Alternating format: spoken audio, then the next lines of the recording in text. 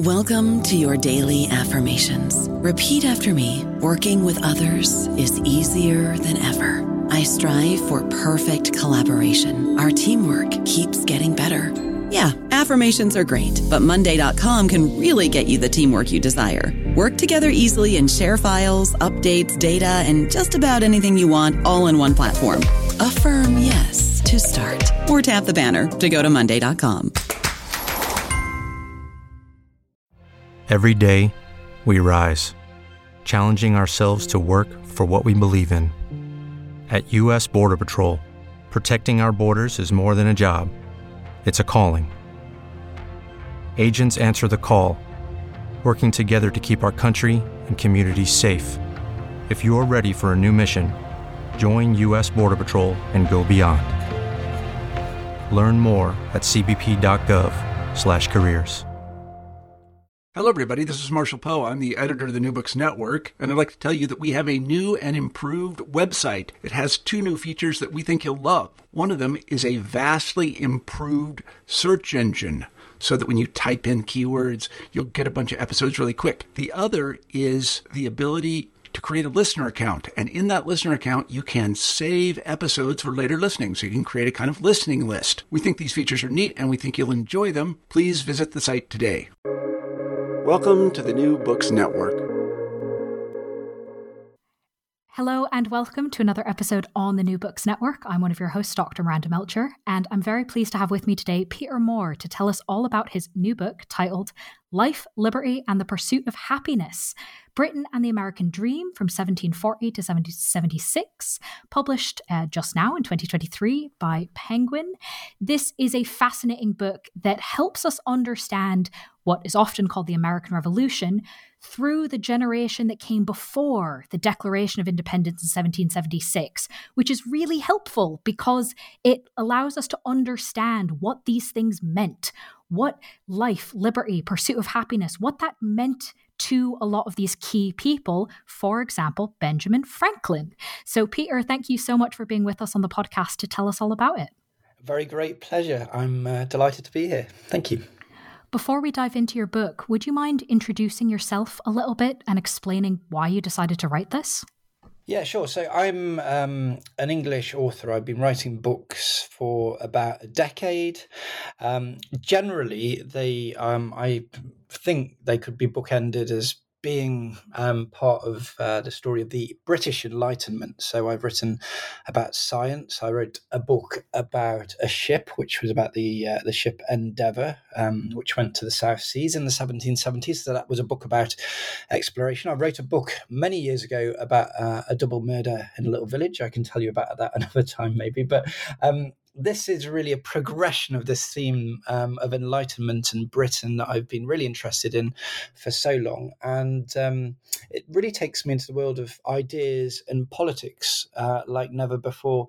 And when you're talking about the Enlightenment and politics, obviously the American Revolution is there. It's this massive event. And I wanted to try and understand it in a way for myself, but also to engage with something which I think is a bit of a hole in scholarship, because the American Revolution, for all its great majesty and its importance, is little studied in the UK. There might be pretty obvious reasons for that, but there was an imbalance. I thought that there was a great deal of excellent scholarship that went on in the States around this founding narrative, which is just a perennial part of the literature and the history from school days upwards. In the UK, you'd be lucky if you found anything to do with the American Revolution on any school syllabuses whatsoever. So I thought it would be good to take a fresh look from the British point of view at this big moment, and by doing so, really to get back to the original history, to find a bit of enlightenment myself. And there was something that Gay Talese, the great New Yorker writer, once said, that history is often best told by the losers. I think he actually said that the loser's dressing room is always the more interesting of the two. He was referring to professional sports. And I think there's something humorous in that, but there's also something instructive in it, because the British have never really, I don't think, come to terms with what happened in the 1770s. It was seen as a great national embarrassment, and like kind of life moved on very quickly. The empire moved on in different ways, and I think a lot of the stories that were connected from the British point of view were forgotten entirely. So they were there waiting for me, and I went out to find them. In this goal of seeking to excavate in a lot of ways this history and remember it in the ways you've described, how and why did you choose to focus on the life and key professional relationships of Benjamin Franklin in this goal of bringing this history back? Well, that's really a question which has two main answers. The first one is really to do with storytelling, I suppose. I'll put it in those terms, because if you are going to tell a generational history, it's a British prehistory of the American Revolution. I mean, you're just completely daunted to begin with. You could try, kind of to write an eagle eyes view of all the things that happened in Britain from the 1740s to the 1770s, but I think you'd drive yourself mad. And I think with any like work of storytelling, the first challenge is kind of one of whittling down where are going to be the points of focus, and like kind of what are the contours of the story really.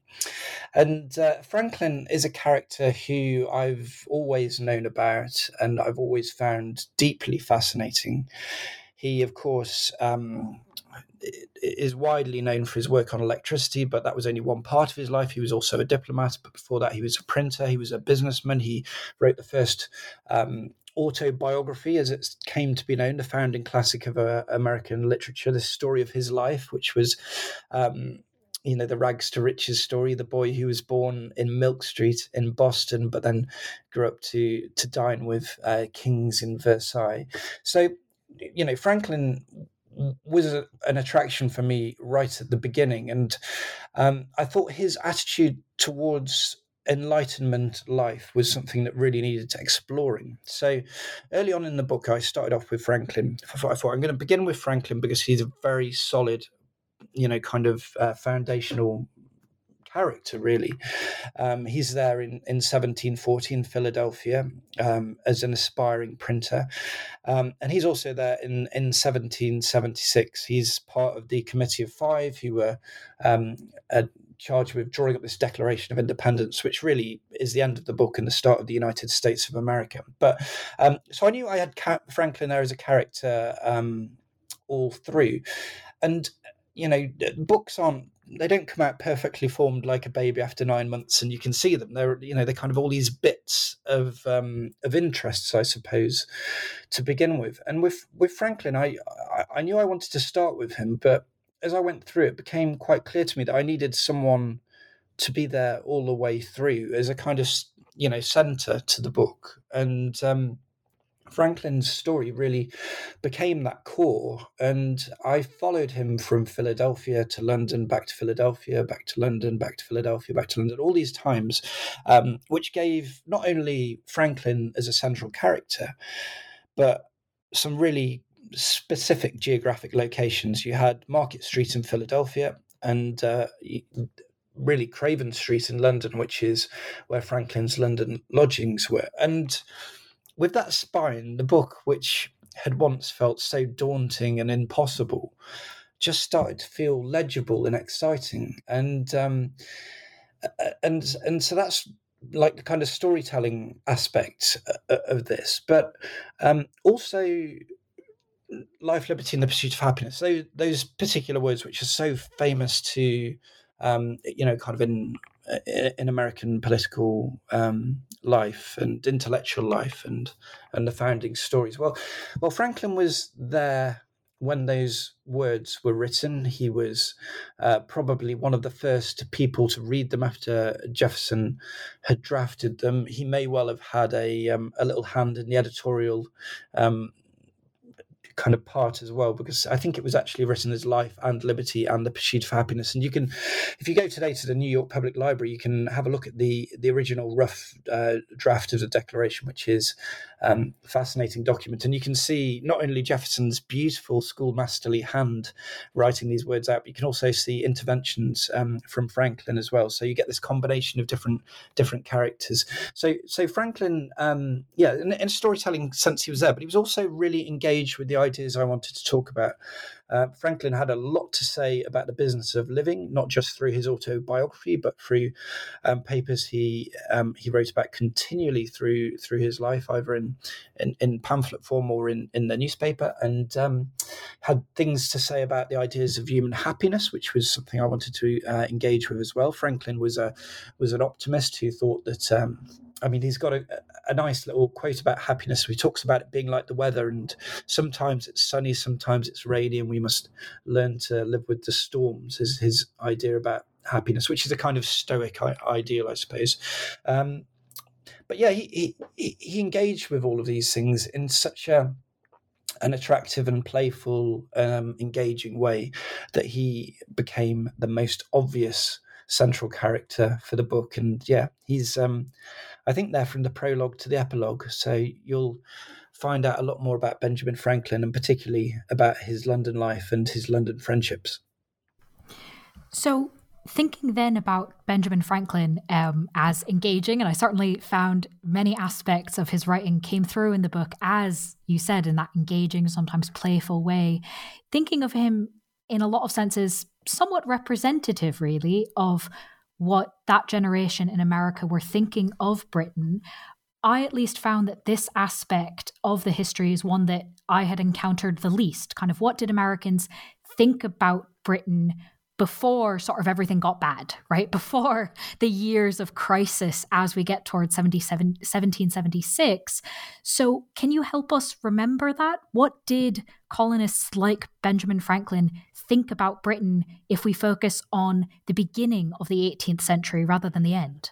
This is just the best question, because I think it's a really important one, and it's one which is very often considered today, and it's one which I suppose runs very counter to the Hamiltonish narrative that we are most familiar with today, by which I mean the story of the puce-faced redcoats and Lord North with his tyrannical dictates, and the colonists rising up against them, which is a story which we're very familiar with, which I have to add is not a false narrative. That is a very true story.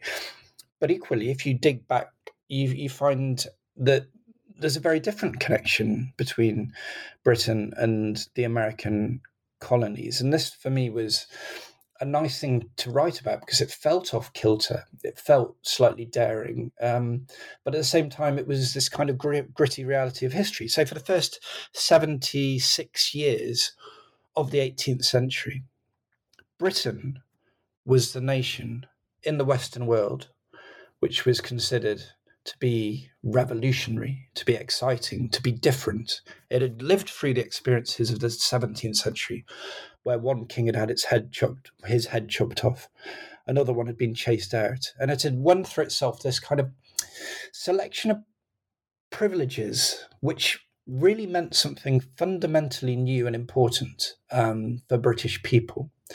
It meant that they had liberties, they had right to participate, even though it was to a very curtailed extent, but in a fledgling democratic process. So there would be elections. The king could not throw people into jail at his whim.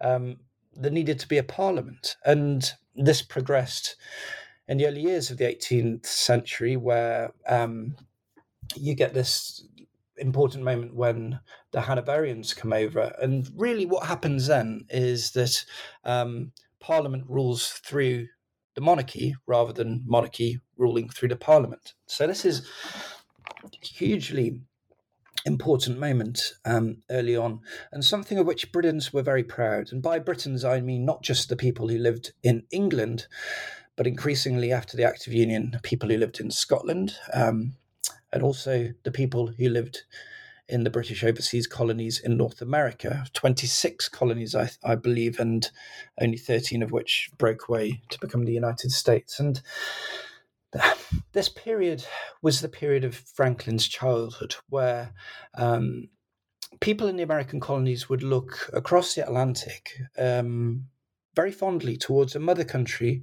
which provided some degree of protection against the French, who were seen as the greatest of the threats to them at the time, but who also provided a system of law and also provided a rich cultural life, which was just not available in America at the time. So some of the most memorable scenes in Franklin's autobiography are those when he's a young boy in Boston and he's eagerly scenting out the latest Spectator or the works of Addison and Steele beyond that. And this is where he learns to write. He learns a prose style from that. But more than that, he learns an attitude towards life, so much so that Franklin, when he does in fact go to London at the age of 20, is able to see this land of his dreams for himself, the place of Newton, the place of Addison, as I said, the place of increased mercantile success, where you could stroll along the Strand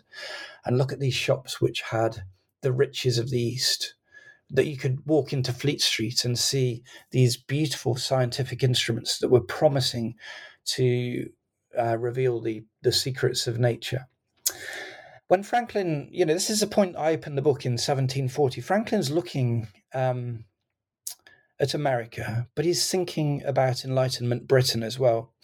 It's by no means assured what kind of country, if indeed it's going to be a separate political entity at all. I mean, Franklin, who is very long-sighted, does realise that there's going to be a partition at some point, although I don't think he thought it was going to come as early as 1776. But I think what he's very interested in early on is bringing the Enlightenment culture of Great Britain to the American colonies, to find a space for this free-thinking, progressive, capitalistic, kind of set of ideas, which are obviously synonymous with the United States of America today, but were by no means assured back in 1740, when you had different worldviews competing for preeminence. And so in short, my answer to your question is, what did they think of Britain in the early part of the century? I think there was a great deal of affection.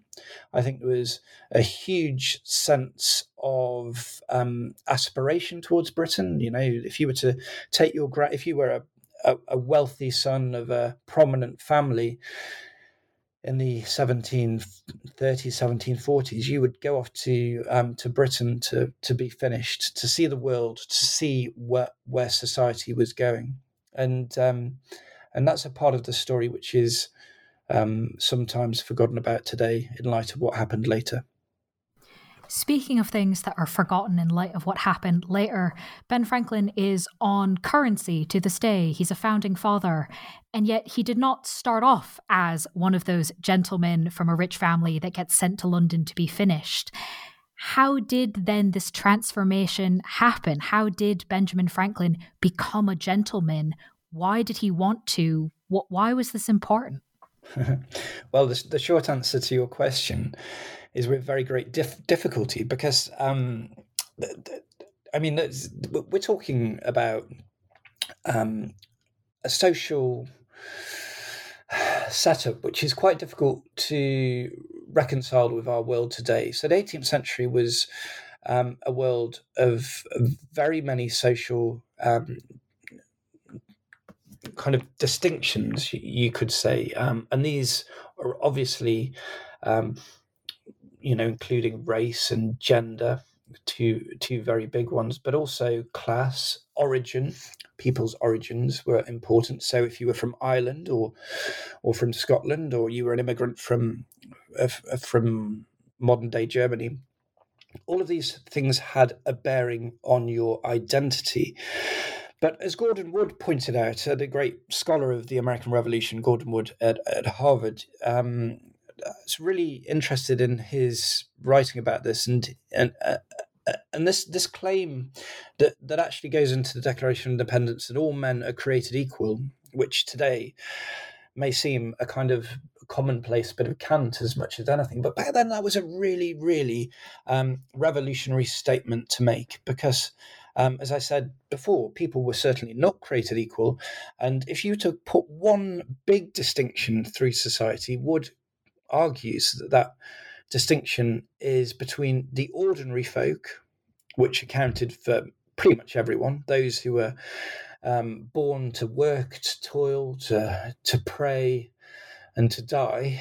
Those people were the majority. But there was a kind of oligarchy at the top, which were the gentry, the gentlemen, the people who ran things. And, pretty much without exception, these were the people who mattered. These were the people who had money, they had influence, they had position, and they sat on committees who made decisions, for example. And Franklin didn't belong to this class. At the beginning, as I said before, he started out the most humble origins. I think he was the youngest of 17 children. He was, these were not origins for him to talk openly about. Today, it might be something of a heroic story of beating adversity in the manner of a modern day memoir. Back then, that wasn't really going to help you. Franklin worked his way up. He kept quiet originally about his origins, as far as we can tell. In Philadelphia, he had this chance of remaking himself, and he did very successfully. He became a printer, and then he became a very prosperous printer. And then he became a printer with connections at the Philadelphia Assembly. Then he became the postmaster of Philadelphia. This is this upward trajectory his life was going on from the very early moment. He was powered by a force of will and a brilliance of personality and talent. But Franklin had this dilemma that I begin the book with, which is a fundamental dilemma for many in 18th century life, which is, how do you transcend your status? How do you make yourself into something new? How do you become a gentleman when you're not one to begin with, in a world where hereditary honor counts for so much? Hereditary honor, by which I mean the kind of the power of bloodlines, things that we certainly don't regard in the same way today as they did back then. So Franklin has this problem of status. He feels that he's an equal of those gentlemen who run things, but he has no way of really, I suppose, joining them. And he finds a way in the mid 1740s, which is beyond money, it's beyond property, it's beyond simple connection, and that way is science. He begins a series of electrical experiments that really revolutionize his personal reputation, but they change him into a new kind of person. He's no longer Franklin the tradesman with the inky fingers who has to work and doesn't have any property of his own. He becomes something which is kind of similar to that.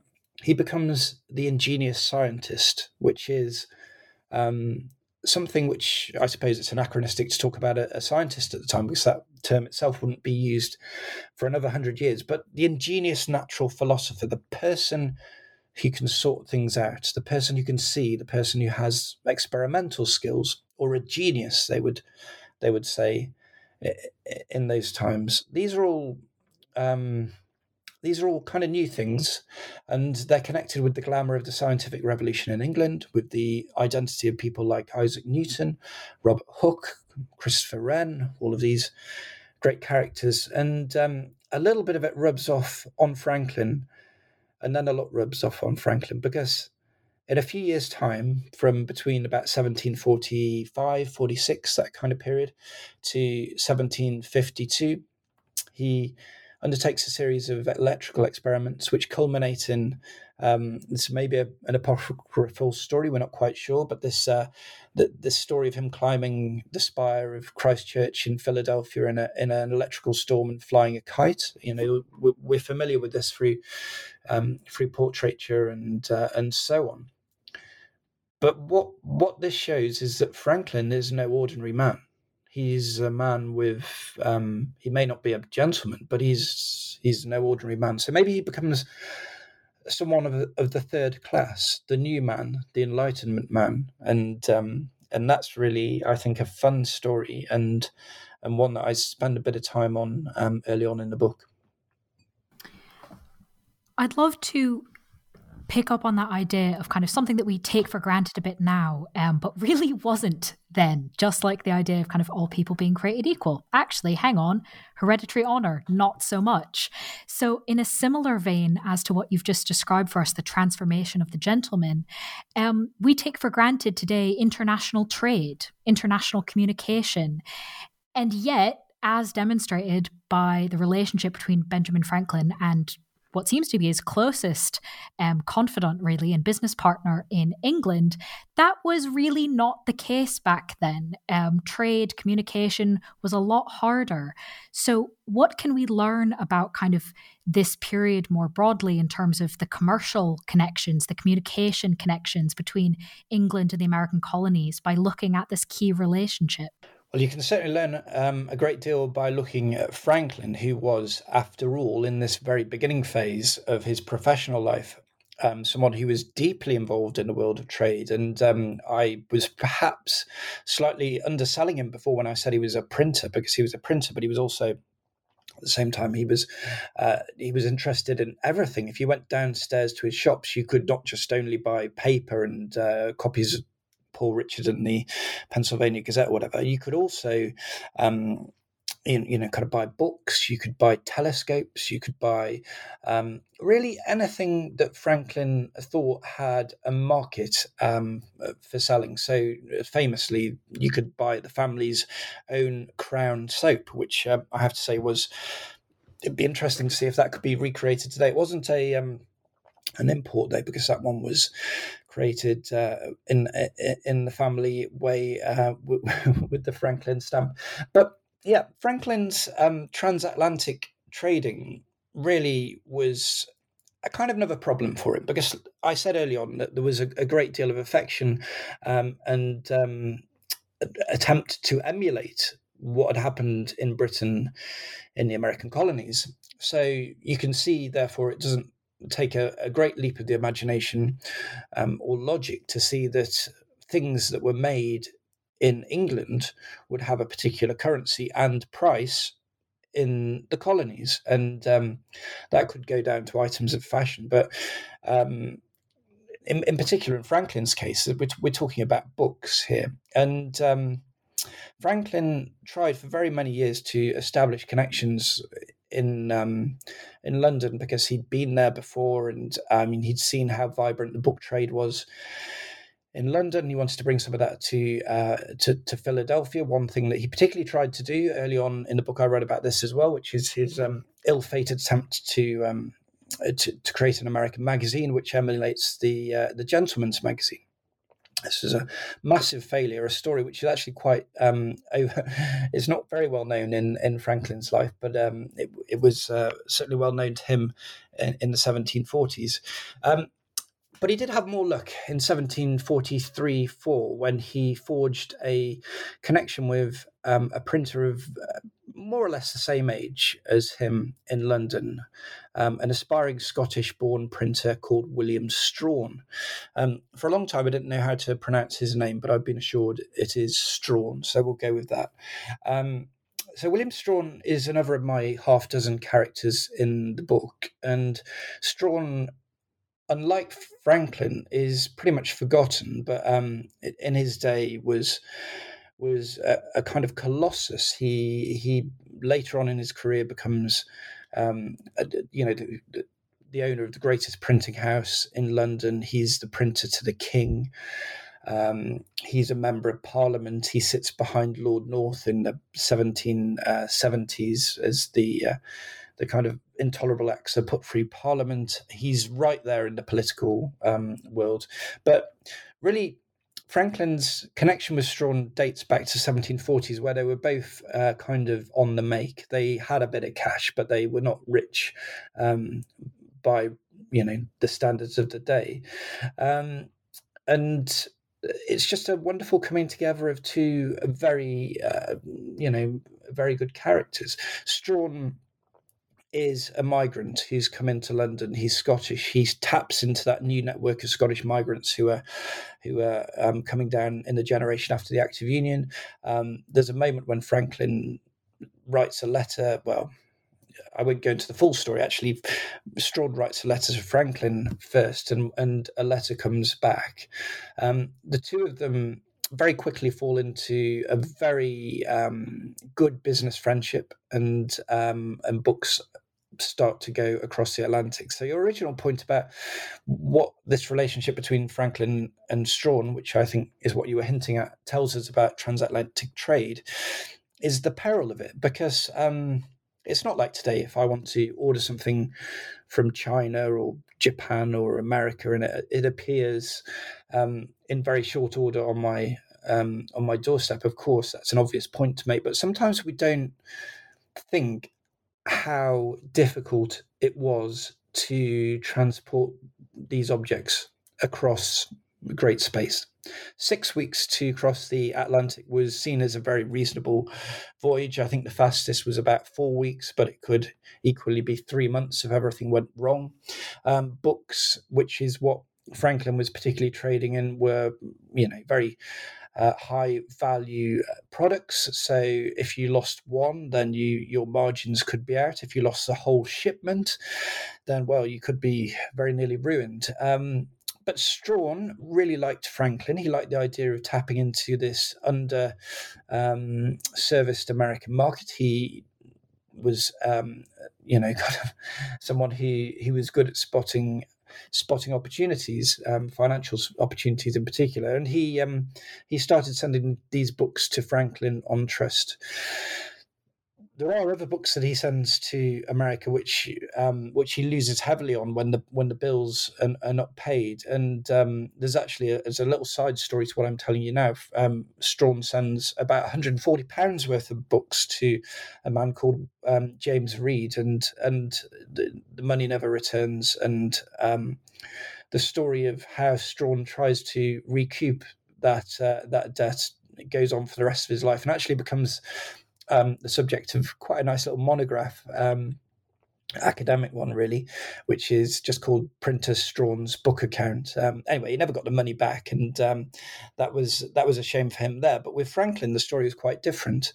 There was trust. Money was made, and over the course of a few years, it was quite clear that this was going to be profitable as a business link. So I'll tell you in a very short way that Strawn would buy the books in London. He'd package them up. They'd go to Philadelphia. Franklin would sell them in Market Street.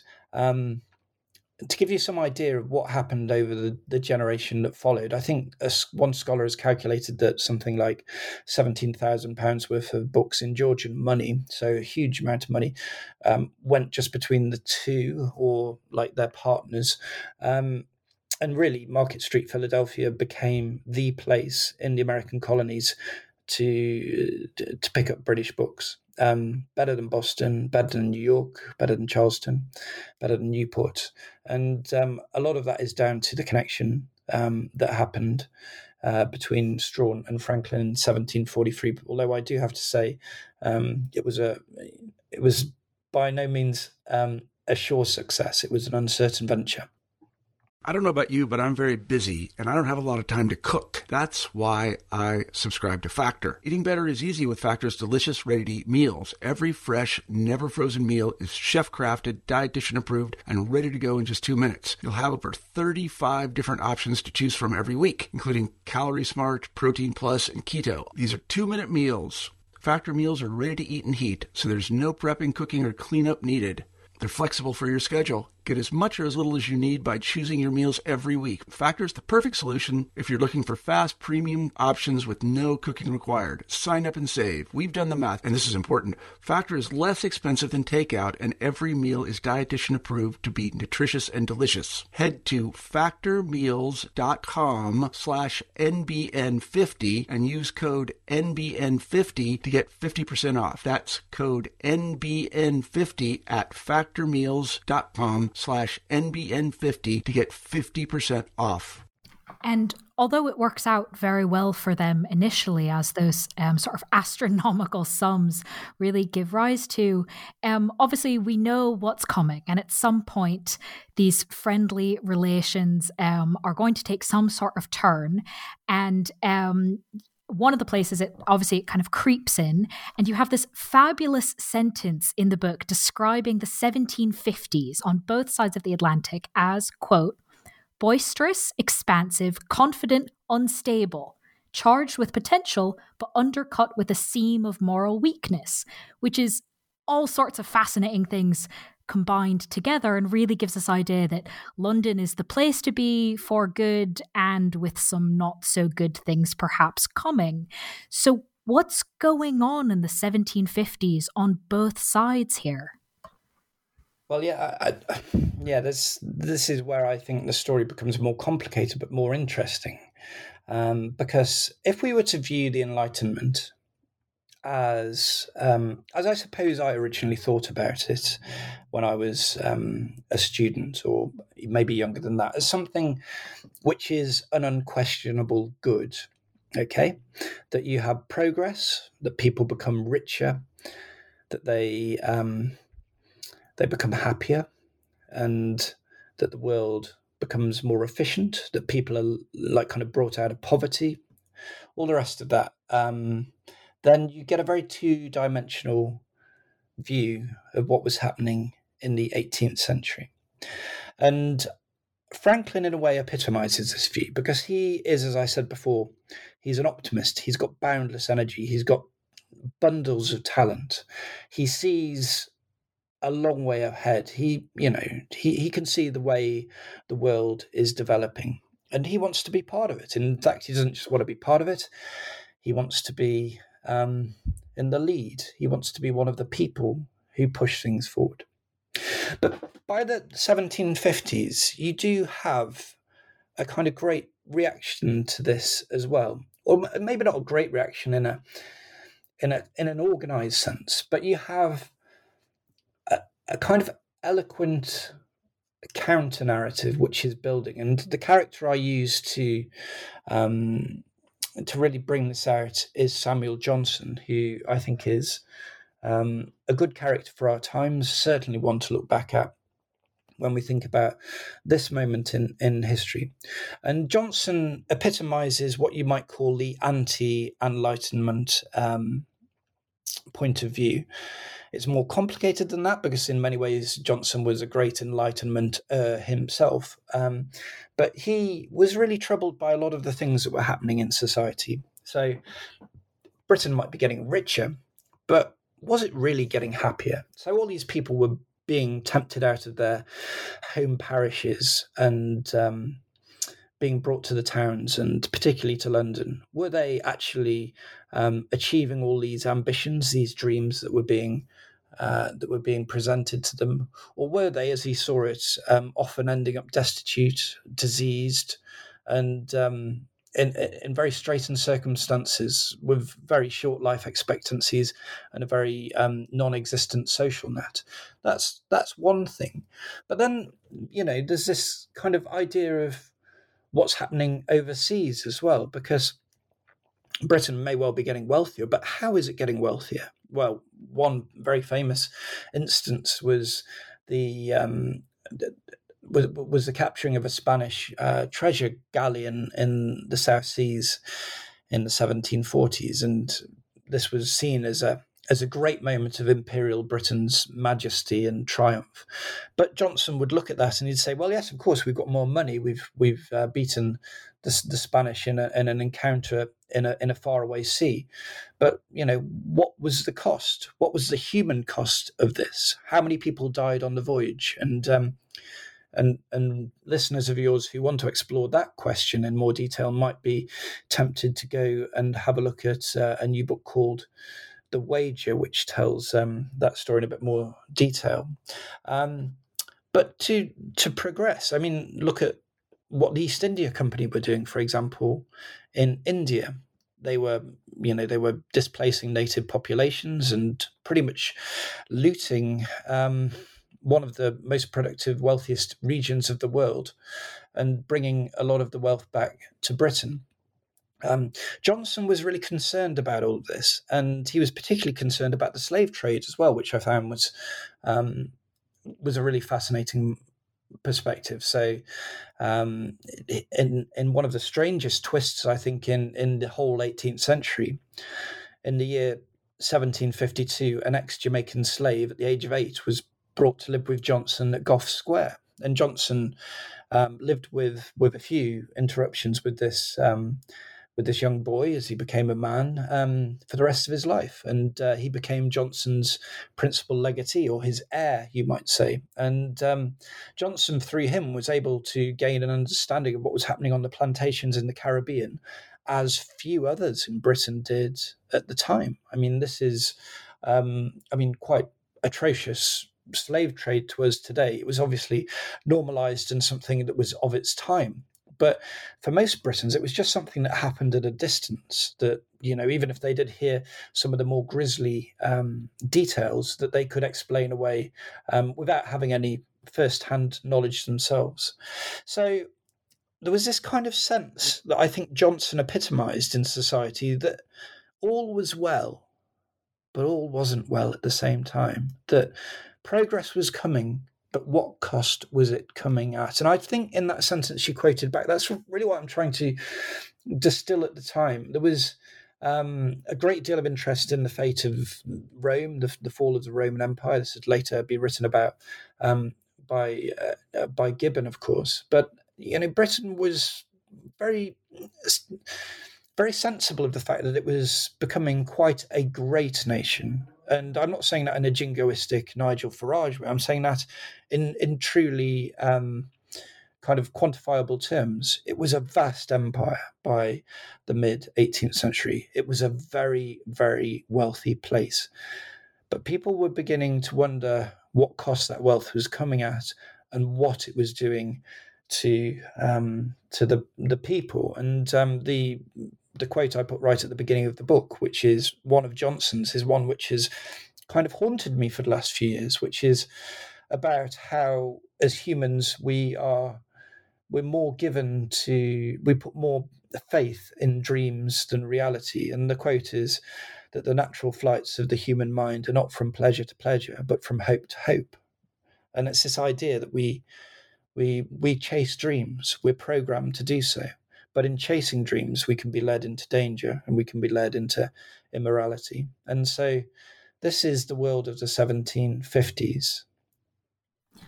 So then, thinking about, obviously, the core phrase, life, liberty, and the pursuit of happiness, with all these things going on, the riches to do more things, but also the cost of it, with slavery being amongst one of them, how then is this word liberty, that is such a rallying cry of the American Revolution, how and why is the meaning of this word changing from the 1750s to the 1760s right into the 1770s?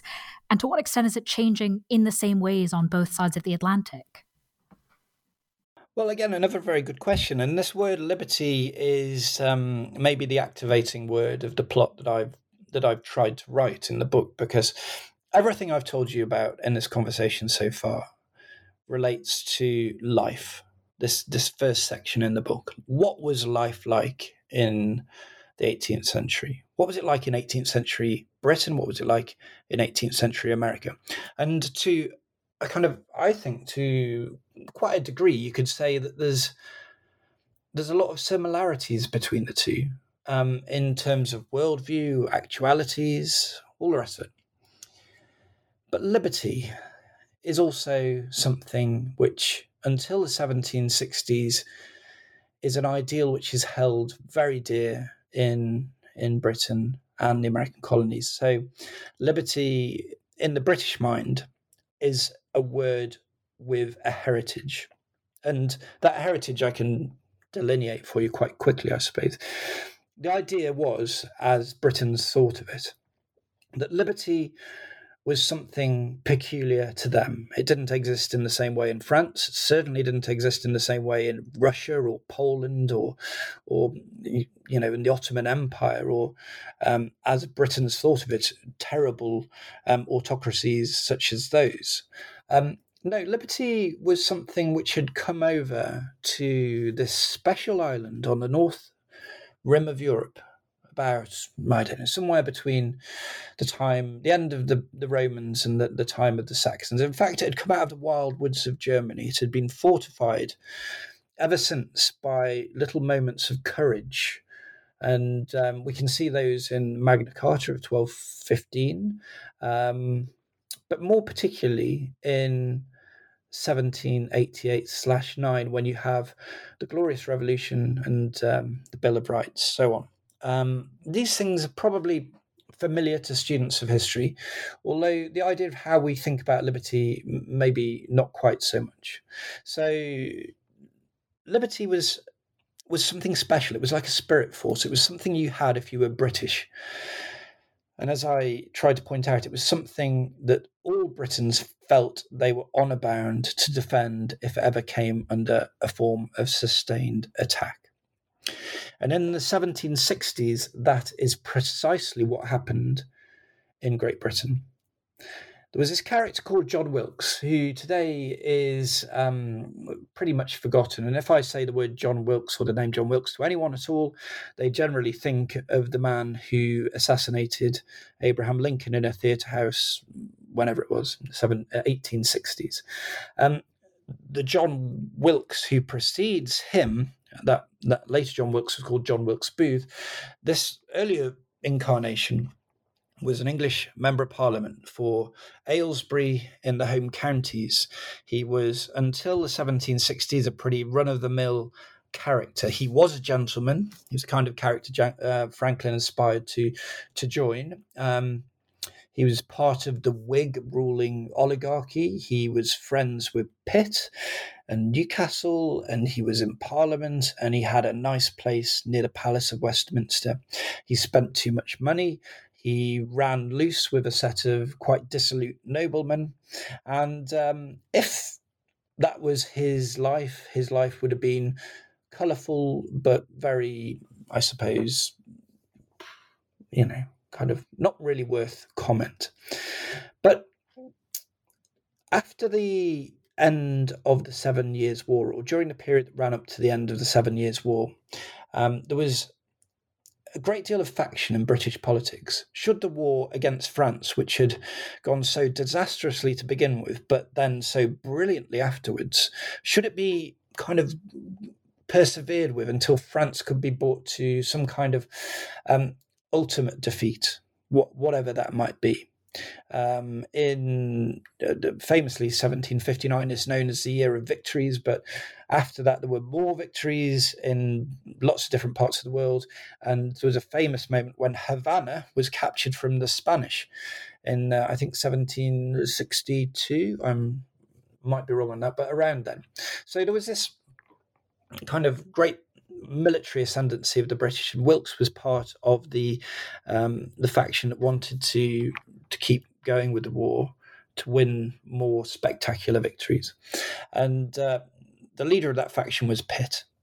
There was an opposing faction, though, which was connected to the new king, George III, who was young, pious, devout, a little bit of an interferer, not the mad King George of legend yet. He was quite with it, and I suppose a pseudo-intellectual at this point. Anyway, he was, along with his favourite and new Prime Minister, a man called Lord Bute, he was all for ending the war on terms with the French, because it was very, very expensive. There was a huge national debt, and he thought that Britain had done enough, and now the time was to concentrate on domestic affairs. And all of this is background and context to the ferocious and nasty political split that happened in 1763. Wilkes was right at the heart of it. He was a satirical writer of great ability, and he was daring, and he had, we'd say today he had very no filter. He's the kind of person who would build up a huge Twitter following today by throwing accusations around. But he was a bit cleverer than that, because he did take care to write anonymously, and he I suppose he was good at insinuating rather than stating. So there was very little that his opponents could do to shut him up. But shut him up they did in April of 1763, when his house was raided, his papers were taken, he was arrested, and he was tried. He was charged of writing a seditious libel, and he was locked up in the Tower of London.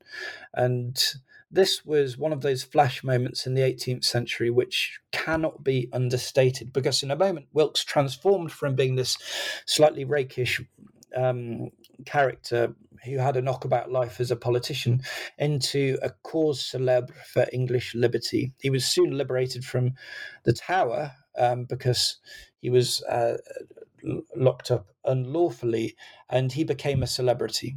And throughout the 1760s into the 1770s, the cry "Wilkes and Liberty" rang through the streets of Britain, and not only Britain, but America too. So this word liberty was really, I suppose, activated at this point. And it was just the same point that the beginnings of the troubles between Britain and America were beginning. And I mean, I was just absolutely struck when I was researching this story. I was reading the Pennsylvania Gazette, which is Franklin's newspaper, and looking at the American newspapers, and of course they were in a way parochial, and they talked about the farm sales and the runaways and whatever. But the big stories remained the stories from Britain, and the biggest story was Wilkes. He was he was as big in his day as Trump is in ours, and I just think the connection in the modern mind for me is really uncanny between Trump and Wilkes. I mean, they both branded themselves as the number 45. Trump says he's president number 45. It was the 45th number of his paper which got Wilkes into trouble for the seditious libel. They both claim to be defending the kind of native liberties of their homeland. They can both bend the truth to their advantage. They're both brilliant self-promoters, and they both challenge the establishment in ways that the establishment don't quite know how to deal with. Wilkes, I have to say, was a lot better read than Trump. He knew the classics. He was a very clever man, and so maybe I could explore those similarities at another point. But throughout this whole decade of the 1760s, which is really the catalytic one for American independence, Wilkes was a huge story both sides of the Atlantic, and he comes. He's actually exiled and outlawed in 1763-4. He runs away to a life of excess on the continent, but he comes back in 1768 to reclaim his seat in Parliament and regain his old privileges. And against all expectations, in a moment of huge bravado, he manages to win the seat of Middlesex in the county of in the county of Middlesex, which is always talked about as a really important seat in Parliament. And then he's put in prison, so he's kind of in this very peculiar legal position. Case this is all followed obsessively from the states, from the colonies, and he's just seen as an example of what can happen when you have an out of control monarch, an unscrupulous government who are willing to take the rights off people. And if they're willing to take the rights off Wilkes, then you bet they're willing to take the rights off you too. So that's the word liberty. And yet, by the early 1770s, despite that massive amount of drama, and really for listeners, I cannot recommend the book itself if you want to get into all of the details of it, because there is quite a lot there, even more parallels to Trump, if that's the sort of thing you want to go seek out. Somehow in Britain, a lot of this sort of calms down by the early 1770s, at least to some degree, and yet absolutely not in America. Why the difference? Well, I think it's just a question of distance. And this is another really central point, and I'm glad you've brought it out, because the fundamental problem, which was just inescapable, was that 3,000 miles lay between Westminster and, the American colonies.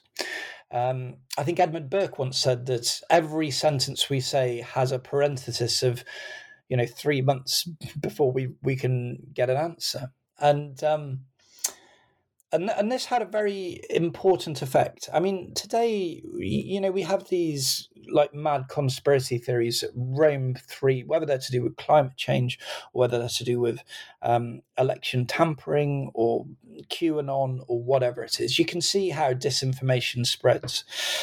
And like one of the great academic, Gordon Wood says the greatest book ever written on the American Revolution is The Ideological Origins of the American Revolution. It's a book by Bernard Bailyn, the great Harvard professor in the 1960s, which won the Pulitzer Prize. And a great deal of the emphasis in that book, and something which really kind of stuck with me, was this argument that there was in the colonies a great deal of belief in what we might today call a conspiracy theory.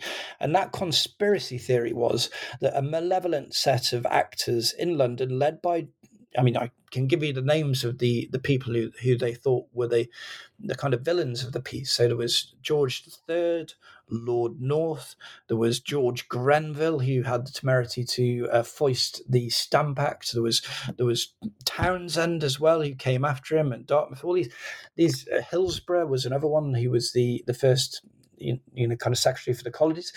These were the kind of figures. I shouldn't forget Lord Bute as well, who was central to this idea, who were dismantling English privileges, and they'd done it in Britain with Wilkes, but they were going to do it in America. And the proof of that was in these kind of hopeless pieces of legislation which were coming across. I mean, the Stamp Act in 1765 was the most badly formulated piece of legislation imaginable, which aggravated everyone, caused riots, and was kind of always is spoken about as a key moment in the run up to the revolution.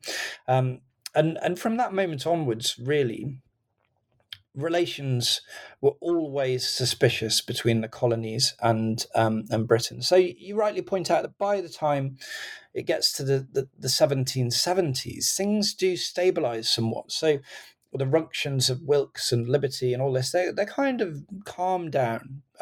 Strawn, in one of his letters to a friend in Philadelphia, says, well, things aren't so bad here. Well, I can't understand why I'm reading all these newspapers from Philadelphia that says we have riots and blah, blah, blah. Really, like, riots were, 10 a penny in Georgian London. But if you can imagine what the meaning of that was back in the colonies, where there's no way of verifying information, where it's very easy for loud voices and sensational voices to gain traction. I think Bailyn and Wood and others who've written on this are absolutely right to stress this idea of a conspiracy against liberty, which just took root to the point.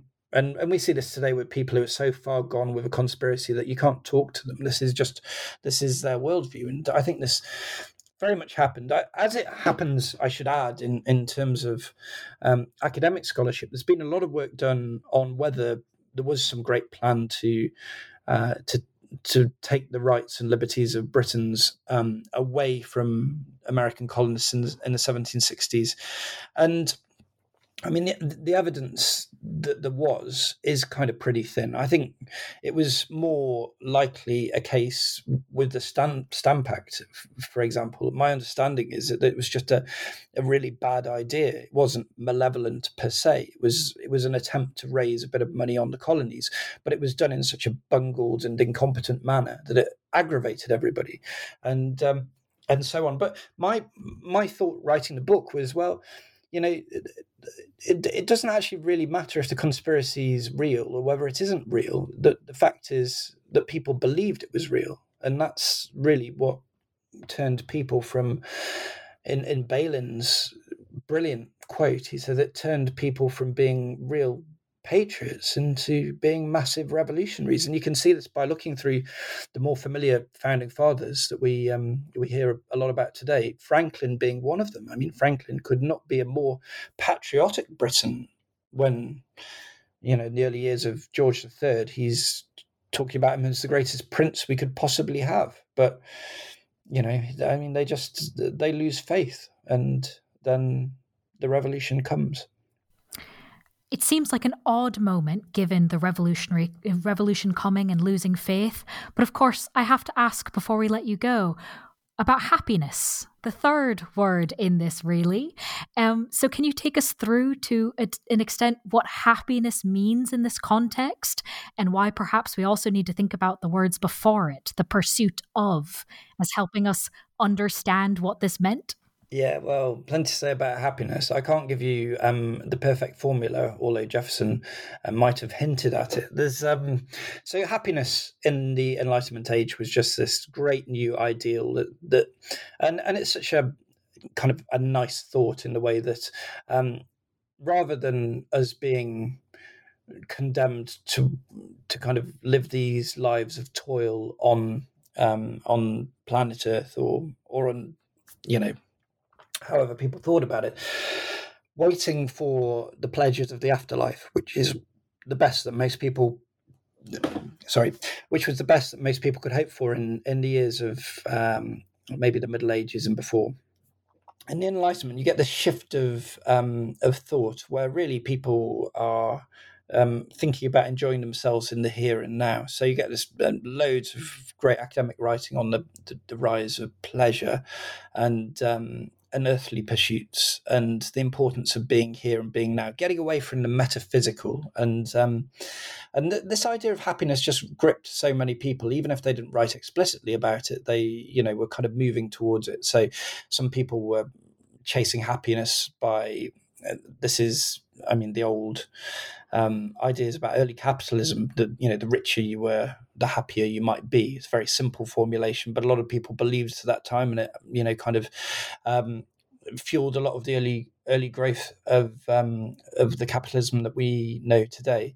And so I tried to write about how this shift was coming about and why it was important to people like Franklin Johnson, who has a lot to say about the ideas of happiness. His idea was that happiness came more through virtues and things, but for Franklin, as I said before, it was bound up with this idea of progress and so on. I think it's worth saying something with regards to the pursuit of happiness, though, which is the distinction that we get to in 1776 when Jefferson drafts the Declaration of Independence. And I think it's just an endlessly fascinating shift. And I've written about this in a piece for The Atlantic. If people want to go and have a look at that, I might be able to explain better there. But essentially, you have this series of rights that people are setting out throughout the Enlightenment age, and it goes back to Locke and the idea that people have a natural rights to life, liberty, and estate, he writes about. And this is something which is refined and dabbled with and changed throughout the years that follow. And what we get by the 1760s or 1770s is a stock phrase that it's people's rights to pursue life and to have life, to have liberty, and to have happiness. And in fact, if you go back to the Virginia Declaration of Rights, which was drafted just a month before Jefferson started work on the Declaration of Independence, you get this man called Mason in Virginia writing about the people's should have the right to enjoy and life and liberty and obtain happiness.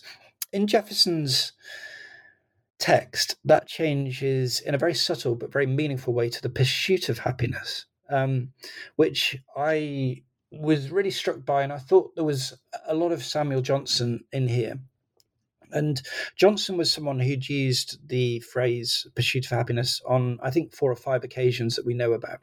It wasn't a totally unique phrase to him, but it was distinctive enough that you spot it when you look back through his works like The Rambler, The Idler, Rasselas, the Dictionary, so on.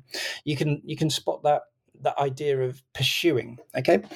And And Jefferson, we know, was a reader of Johnson. They did not get on politically at all, but I think there was a kind of grudging respect between the two. And Jefferson had Johnson's political pamphlets. And whether Jefferson took that line or that phraseology from Johnson is very difficult to say, and it's almost not my interest in itself. But what I suppose, more interested in is that they were thinking along the same lines, that what kind of nation was the United States going to be? Jefferson's here mapping out its parameters. And he's quite careful, I think, not to promise people that they are going to be happier, as Mason had. It's like your right to obtain happiness. Well, Jefferson doesn't say that in the Declaration of Independence. He says, that you're going to have a right to pursue happiness. And that actually seems to me very appropriate for the kind of country that the United States has become today. It's a place of opportunity, but it's not a place of safety. It's not a place where if you fail, there's going to be someone there to pick you up all the time. But it is a place where the aspiration of happiness exists and where people are encouraged to pursue it. And I think that goes right back to that phrase, in the pursuit of happiness. So rather than telling you too much more about that, I suppose if people wanted to read a little bit about the Johnsonian attitude towards happiness, I'd recommend this novella of his called Rasselas, which he wrote in a couple of weeks in a way that shames all of his authors. He wrote it very quickly to pay for his mother's funeral in 1759, but it's a philosophical fable about happiness and how it's quite an elusive thing, and a bit like a rainbow, it disappears if you approach it, but in the same way that we still like to look at the rainbow. Do you know what I mean? And it goes back in some ways to what you were saying earlier about Ben Franklin saying there's moments of it and we have to weather the storm because it's not going to be there all the time.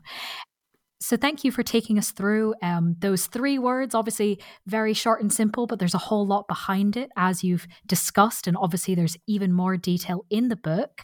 But we know what happens after 1776 with the American Revolution. What we don't know is, now that this book is done and off your plate, is there anything you might be working on next, whether or not it's a book, whether or not it's on this topic, that you'd like to share with the audience?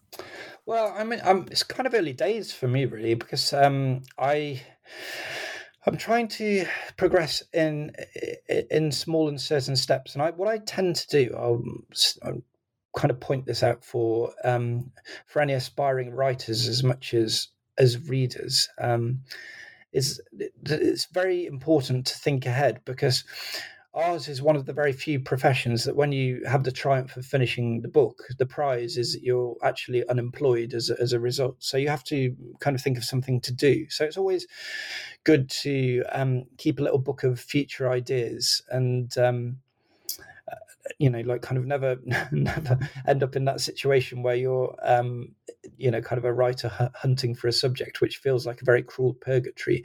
And so at the moment, I'm looking down my list, and I've got a couple which are interesting me, and I'm in the reading stage without quite committing. I suppose what I could say is I'm quite interested in an earlier moment of the Enlightenment. I'm interested in science as well, and how that moved things on. So questions to do with Wren and Newton at one end. And there's another character called Thomas Paine, who I end the book with, who, I don't know, I feel like there's more to be said about him, as I feel like there's more to be said about Johnson. So, as you can see, no straight answer, lots of havering around. Lots of possibility. But I quite like this part of it, I think it's like, as soon as a contract arrives and you've got a publication date, and it feels a bit, all is possibility at the moment. And, I quite like that thing. Johnson once wrote in The Rambler that one thing that writers should always do, this is to do with his ideas about happiness and hope, it might be a good thing just to relate to you at the end, is there's a certain distemper that he called the writer's malady. And he said that no sooner is a writer struck by an idea that they are making excursions to the press, and that after that they're telling all their friends about it, and prognosticating forward to all the accolades and prizes and wealth that's going to come their way. And so I'm trying to listen to Johnson and keep the writer's malady at bay just for a bit. That's my plan, at least. Fair enough. Well, while you are off deciding what might be next, of course, listeners can read the book that we've been discussing, titled Life, Liberty and the Pursuit of Happiness, Britain and the American Dream from 1740 to 1776. Peter, thank you so much for being with us on the podcast. My very great pleasure. Thank you for having me.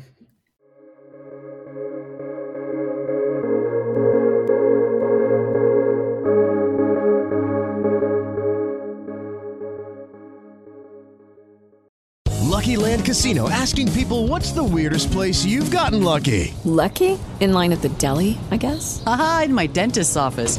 More than once, actually. Do I have to say? Yes, you do. In the car before my kids' PTA meeting. Really? Yes. Excuse me, what's the weirdest place you've gotten lucky? I never win and tell. Well, there you have it. You can get lucky anywhere, playing at LuckyLandSlots.com. Play for free right now. Are you feeling lucky? No purchase necessary. Void where prohibited by law. 18+. Terms and conditions apply. See website for details.